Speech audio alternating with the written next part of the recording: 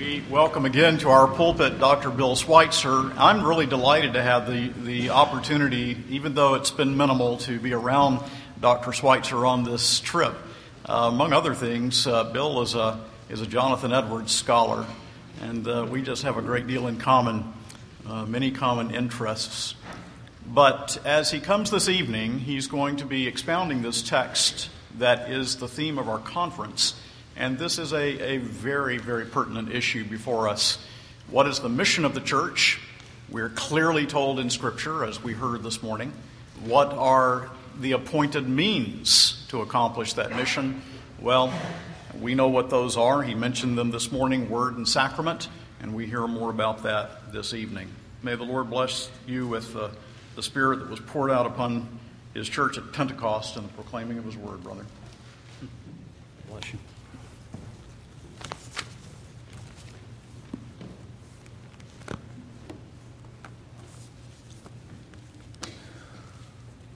Well, as our dear brother mentioned, this morning we spoke on Matthew 28 and the mission of the church. And there are some reference to means, because these things work together. If you have a particular mission, it is the reality that you're going to use means that are suited to that mission. If indeed our mission was, for instance, to transform the culture, we'd have means like social action and large-scale economic development projects and those sorts of things that would be necessary to bring about the desired end, the mission. And if indeed our mission is to make disciples, we have means that are perfectly suited to that. And we mentioned what those are. We mentioned the word and sacrament. Tonight we'd also mention prayer in our confession and catechisms. It mentions actually three means of grace. Of course, the particular aspects of it, which are you can see in action, you can hear the Word of God being preached, and you can see and you can taste the sacrament being administered rightly. But behind it all, of course, is prayer. Because I don't want us to lose sight of that. If there's anything that you can possibly get from tonight's sermon, if there's one thing that I want you to understand, it's that the means of grace, the word and sacrament, they don't work automatically. We are not like the Roman Catholics and their idea of the sacraments that work ex opere operato. It means by themselves they operate. By their mere operation, they work. That is not what we have in mind when we think of the ordinary means of grace. Just simply preaching and just simply administering the sacraments, that's not enough. God has to be in it. The sovereign God of the universe has to reach down with His power through the Holy Spirit to make them efficacious. And for that reason, prayer is central. Now, you probably know that Acts is the second half of Luke's great two-part work. And if you were going through the Gospel of Luke, or indeed any of the Gospels, you would be coming to the point at which you saw the sad story of Peter's denial. And you would be wondering how that story ended. And you cannot be amazed then by what happens in Acts chapter 2 in Pentecost, when this weak man is empowered by the Holy Spirit to do what his Lord has called him to do. But of course, it's not just Peter. It's not just one man. This is the story of the fulfillment of the promised sending of the Holy Spirit and of the working of those means of grace, that mission of the church that was given in the Great Commission. Jesus tells him to go and make disciples, and that is exactly what we see happening in Acts chapter 2. The apostles, however much they might be sinners, however weak they might be, are obedient to the call. And God uses those things to bring into existence, by the preaching of the gospel and by baptism, the church. All is empowered by the Spirit. And we have this amazing chapter ending with the words which are a theme verse. And the Lord added to the church daily those who are being saved. Now, isn't that what every true child of God wants to see? Isn't that what we want to see in every church that we're part of? And every church that we send, every church that we pray for, don't we want to see that? Daily, the Lord adding to our number those who are being saved. We know that the Lord has promised that He was going to build His church. He says, I'm going to build my church, and the gates of hell will not prevail against it. We know that there's no power on earth, no power anywhere, no power in hell that can possibly prevent God from building His church. We know it's going to work. But we all want to see that happen. And the question is, how exactly?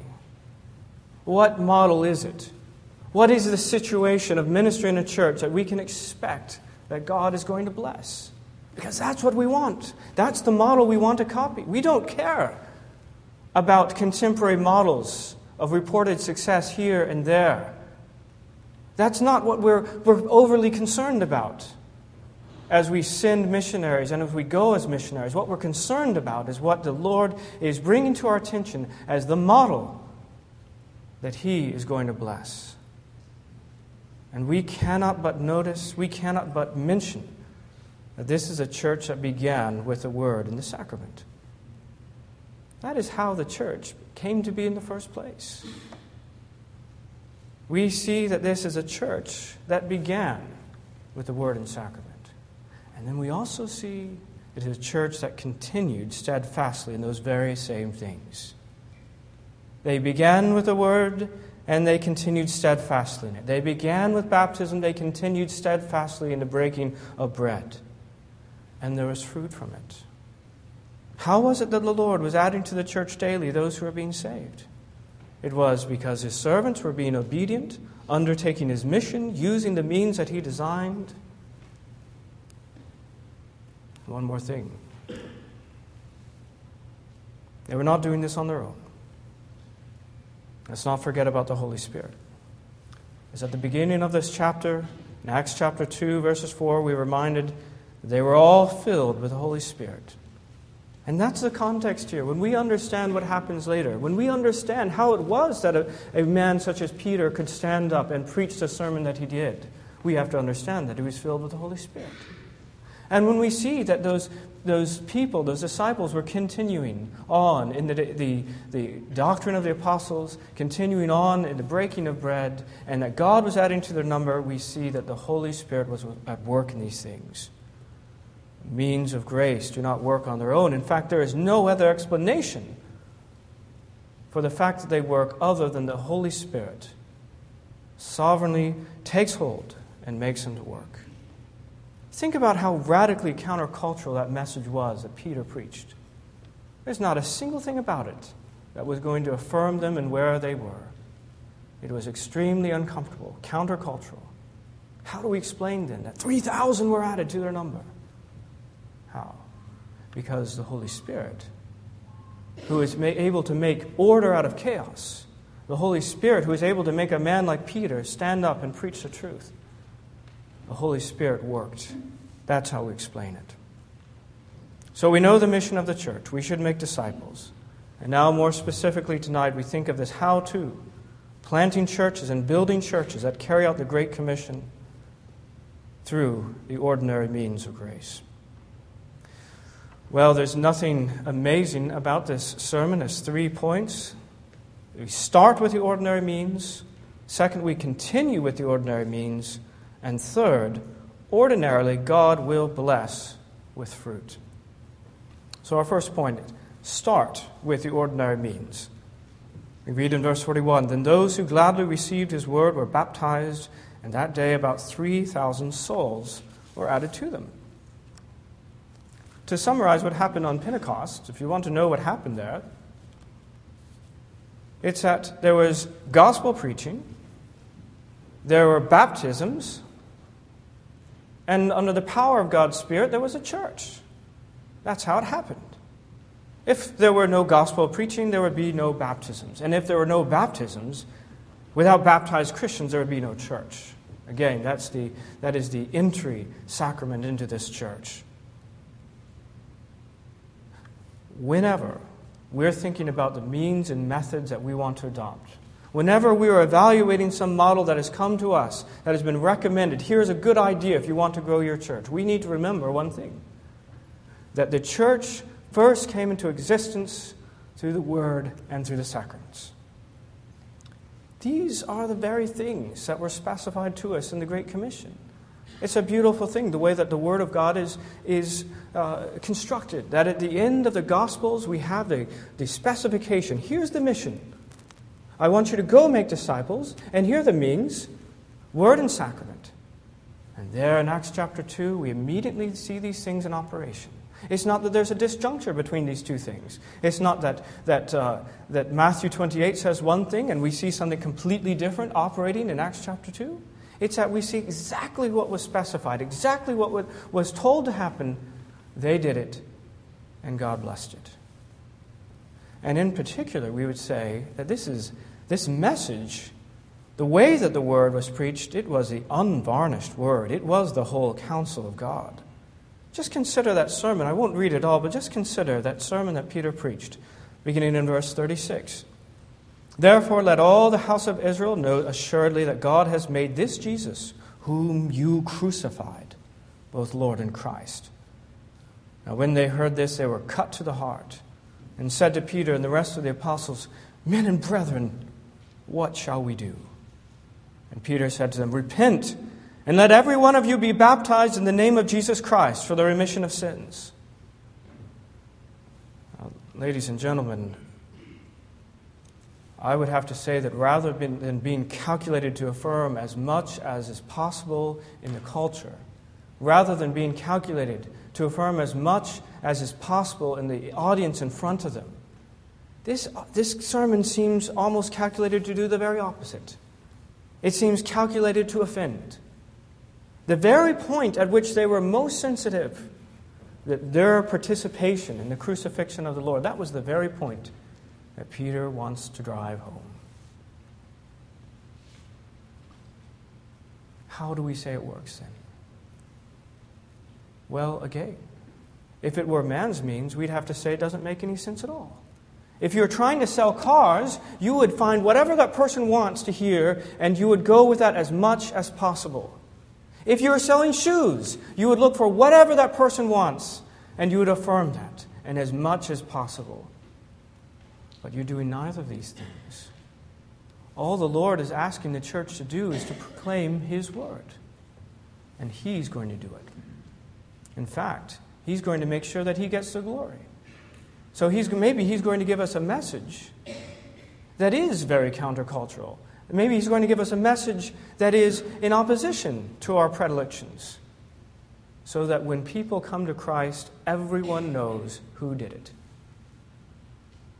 That message that was preached was the unvarnished Word. And that, you see, is the right way to begin. You could imagine other ways for the church to begin. We could imagine starting today at church, all sorts of new measures that we might think. And I could understand that were we to do these things, we could bring people into the church. But maybe you've heard the quote by James Montgomery Boyce, "What do you win them by, you win them to." Have you heard that quote? What you win them by, you win them to. So, for instance, I heard of recently a church that was wanting people to come for a certain service, and they were raffling, they had a lottery for a car. So everyone that came through, they gave a ticket. And people came. But they didn't come for the Lord Jesus Christ. They came for the car. And what you bring them by, what you win them by, is what you win them to. And when you bring them by some other means other than the Word and sacrament, the only thing you can be sure of, you can't be sure at all that you've won them to Christ. You can only be sure that you've won them to the car or whatever it else that you brought them by. And moreover, they're only going to stay on that basis. You're now stuck. If you've used some sort of gimmick, if you've used some sort of new measures to bring them in, you are stuck. Because you can be pretty sure that if you suddenly and radically change course from something, come for a car, and then you preach some radically countercultural message that is going to get them at the very spot that they're most sensitive. If you're going to be using the Word and sacrament that the world thinks is foolishness, preaching the cross, the penal substitutionary atonement, the blood of Christ, you know what's going to happen, right? They're just going to walk right out the same way they came. You're stuck if that's the way you start. So, that was the right way for them to begin. Now, you cannot guarantee that simply because you begin well that you're going to end well. But let me say, if you don't begin well, you're guaranteed not to end well. Well, the church began with the word and sacrament. But our second point is to notice that they continued with these things. In verse 42, they continued steadfastly in the apostles' doctrine and fellowship, in the breaking of bread and prayers. What a beautiful picture of this infant church being obedient, doing what they're supposed to, doing what God would have them do in order to grow and to be built up. You see, God knows what we need. God knows what His people need, and He gives it to them. What is it that He told Peter when He restored Peter in the Gospel of John? Peter, do you love me? Feed my sheep. Peter, do you love me? Feed my lambs. Third time, Peter, do you love me? Then feed my sheep. And Peter, even there, he makes a mistake just for a moment. He says, well, what about that man? The Lord says, what is it to you? I want you to feed my sheep. And you know what? The same God who designed us, the same God who created us, His sheep, He knows precisely the food that we need. And He gives that then to His apostles, He gives that to His elders, teachers, that they might give to God's people, that they would grow. They were continuing steadfastly. And that's a single word in Greek. It's translated as devoted themselves in the ESV. You've got it, I think, 11 times in the New Testament. And 5 of those times it's used about God's people devoting themselves to prayer. As with in Acts 1:14, they all continued in one accord in prayer and supplications. And another of these times we see it's both prayer and the Word of God in Acts chapter 6, verse 4. But we will give ourselves continually to prayer and the ministry of the Word. Now that, by the way, if you want to know a strategy for church growth, let me tell you, the strategy given in Acts chapter 6 is a wonderful one.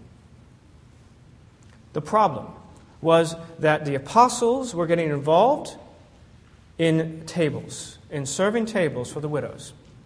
The solution was to appoint deacons. Why? Because they wanted to devote themselves to prayer and the ministry of the Word. What's the result of these things? The result is the Word of God multiplied. Do you see the cause and effect there? It's when the ordained servants of God give themselves over to the things that they're called to do, prayer and the ministry of the Word, the expected result is the Word of God is going to multiply. Well, getting back to our point, they were continuing with the ordinary means. They were continuing steadfastly in these things and in the apostles' doctrine. You know, that's the first thing. It's before breaking of bread because the Word of God has pride of place. It's what informs the other things. We never administer the sacraments in isolation from the Word because the Word is what gives meaning to those sacraments. Now, the very word here reminds us that the ministry of the Word includes doctrinal preaching. They continued in the doctrine of the apostles. Now, those who have no use for theology and preaching, they are impoverishing their spiritual well-being. Those who would say that doctrinal preaching is passé are neglecting the fact that this is what God has called us to continue in. We need to know the doctrine of the apostles. And we desperately need to hear doctrine in our preaching. And it's continuing as well in breaking of bread. The starting bit, funny how that goes, right? So we're talking about the preaching of the Word and bringing them and baptizing. And now they're continuing on in the preaching of the Word and in the Lord's table. Well, of course, baptism is the way we come in to the Christian faith. And the breaking of bread, the Lord's table, is the way we continue. It's a means of grace for those who receive it in faith. And finally, in prayers. And that's the one thing, as I said before, we didn't mention this morning, yet that is one of the ordinary means of grace. New measures that are going to work no matter what don't need prayer. Again, that's what Finney said. We spoke about Charles Finney this morning in the Ancients bench. We've got one. I think perhaps because I left my bag there, no one has had. Well, just consider then this anxious bench. If we believe, as Finney did, that it works on its own, that you can have a revival anytime that you want, you set up these special new measures, and you put psychological pressure on people to come sit at that bench. Or maybe then you guys need to keep on playing some sort of course over and over and over again until people come and fill that anxious bench. And then finally, we let you off the hook. Well, now, does God need to act in that? No. God doesn't need to act, and everyone knows it. So what's the point then in praying? Why do we need to pray that God would make the anxious bench work? We don't. Nor do we need to pray that God would make any of these new measures work, whatever they might be, whatever their nature, because they make sense to man. They're designed to work on psychological and sociological basis. Any ordinary person in the world could say, I could see how that model works. I remember reading in The Economist magazine, there was an analysis of the megachurch movement. And somebody with an MBA was saying, I know exactly how this works. This isn't crazy. This isn't shocking. These people are just being good businessmen. What do you know about that? If that is the case, you don't need to pray about that. If that is the case, God doesn't get the glory, does He? We don't need God if we've got our good business acumen in the way we run the church. But no, these ordinary means of grace, they don't work at all without prayer. If we don't ask the Lord to do it, nothing happens. They are not like the ex opere operato approach. We have, by the way, something like that among some of my Anglican friends in the UK. They have rightly chosen to focus on Bible preaching. Praise God for that. They have rejected puppet shows and the rest of it. And they've rightly rejected the charismatic movement that says it's all spirit and no word. But they have missed something of the fundamentally supernatural character of the way the Word of God works. It is supernatural. And if God does not work on the preacher, and if God does not work on you, the hearer, it doesn't work. It's like, as Calvin says, a dead letter. And so we must continue in prayer as well for these things. Now, if a church has begun well with the ministry of the Word and Sacrament, and if they've continued in the ministry of the Word and Sacrament and prayer, what can we expect? Ordinarily, God is going to bless that church with fruit. Verse 47, and the Lord added to the church daily those who are being saved. And that is the good news. The Lord added to the church daily those who are being saved. You know, there's an interesting part of our confession.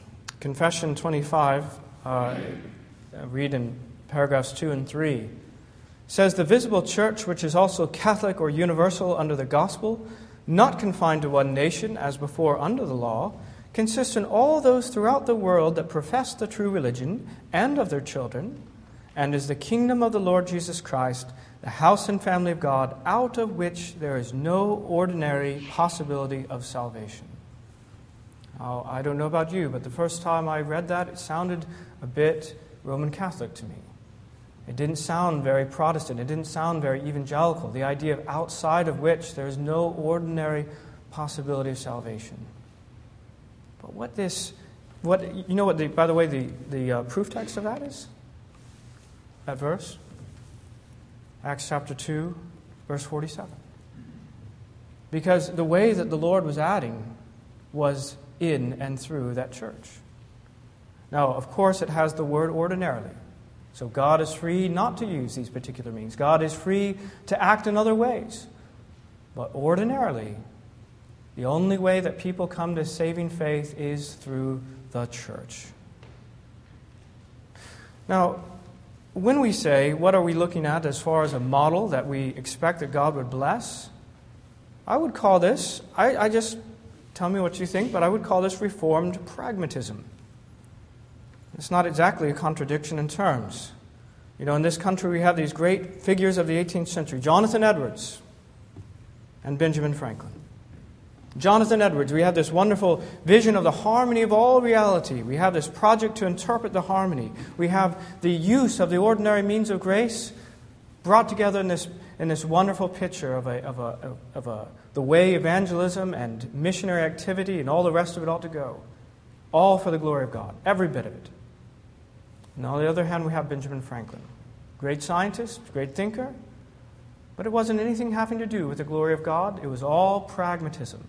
It was all that we might have it easier on this world. Lots of people, I understand 80% of Americans think that his diktat, God helps those who help themselves, is actually in the Bible. Of course it's not. Well, sadly, I think as a whole, we went the way of Franklin and not Edwards. We became thoroughgoing pragmatists. But I would say that there is one aspect of pragmatism that we could use here, and that is the fact that the ordinary means of grace work. If we are looking around for something that is going to make our church grow, if we are looking around for some model that we want to imitate, we ought to understand that these means that God has appointed, they really actually work. We have undeniable proof of that here in Acts chapter 2. And if they worked here, in this poisonous situation of these people who had only recently crucified the Lord Jesus Christ, and they had shouted, they had added their voice, "Crucify him!" It can work anywhere. That's Reformed pragmatism. Now, I do not say that there are things such as harder ground. There are some places in this world that are much harder ground than others. I understand that. I remember leading Christianity Explored, which I understand some of you are doing, in Edinburgh. And by this time, I'd been in the UK for over 2 years with the military, and I hadn't seen anyone come to faith in Christ. And I was beginning to wonder whether the gospel worked there at all. But then, in this Bible study, I saw this 60-year-old Scottish man come to faith and join the church. And I saw that the gospel works even there. So it's hard ground, yes. But praise God, that man was not the last. Praise God that even in harder ground, place much harder in the UK, God is still bringing to himself people through these means that he's appointed. So those who would want to see real fruit, real and lasting, those who want to experience the power of God. Again, if we set in motion some new measures, you wouldn't be experiencing the power of God. You'd be seeing something that some MBA and the economist can say, "I know exactly how that happened." But if you want to see lasting fruit, and if you want to experience the almighty power of God, and you continue in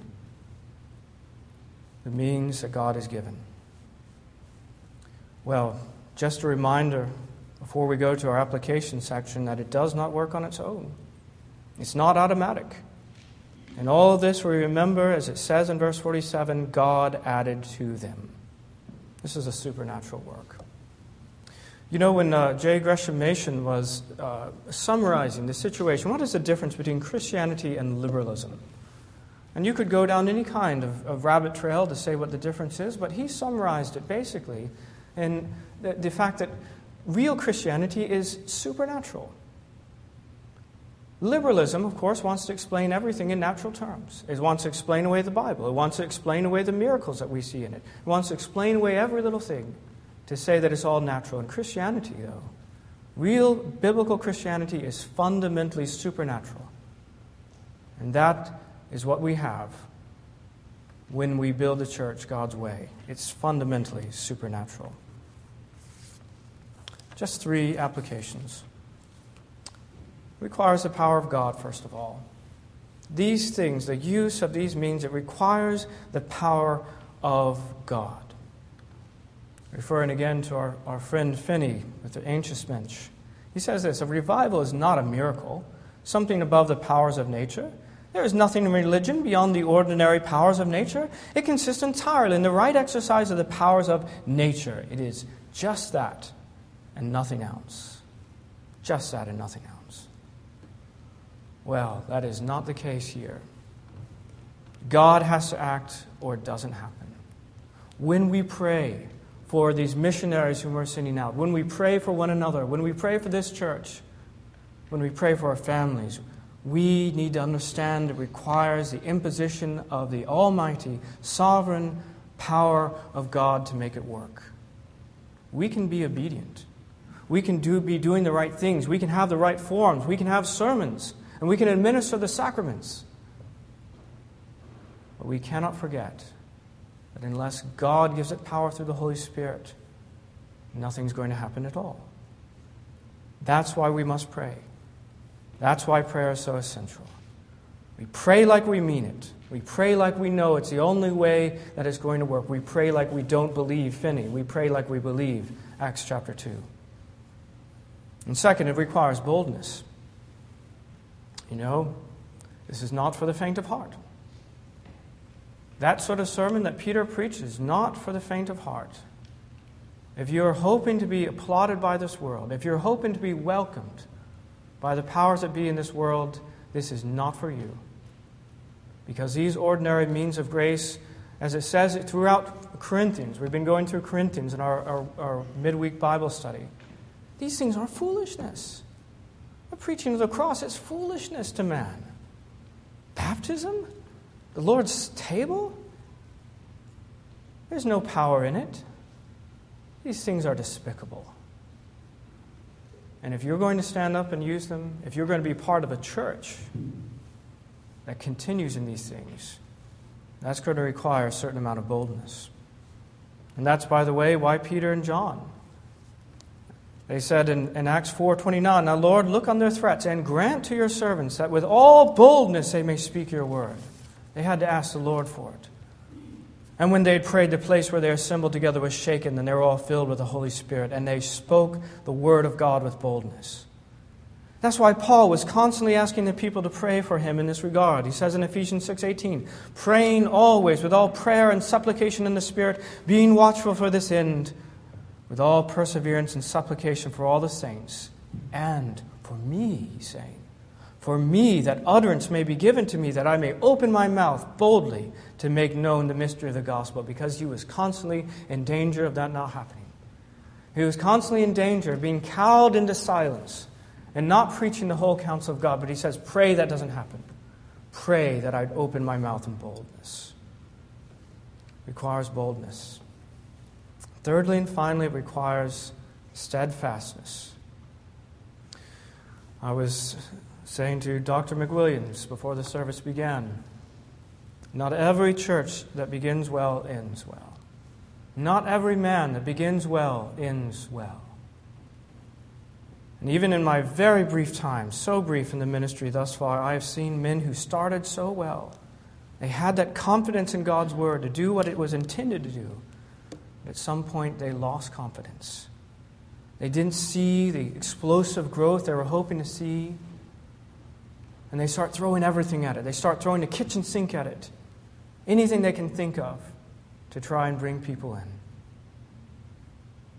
Well, we are all sinners. We are all fallible. All these things could happen to us. What we pray for is that we be steadfast in our confidence in the means that God has given. And it's not just the ministers, it's not just the elders, it's the people. Don't be clamoring for something new. Demand of your ministers that they are faithful stewards of the word. That is what is required. Demand of your ministers that they retain and continue in the right way that they have been given in the Word of God. Let's pray.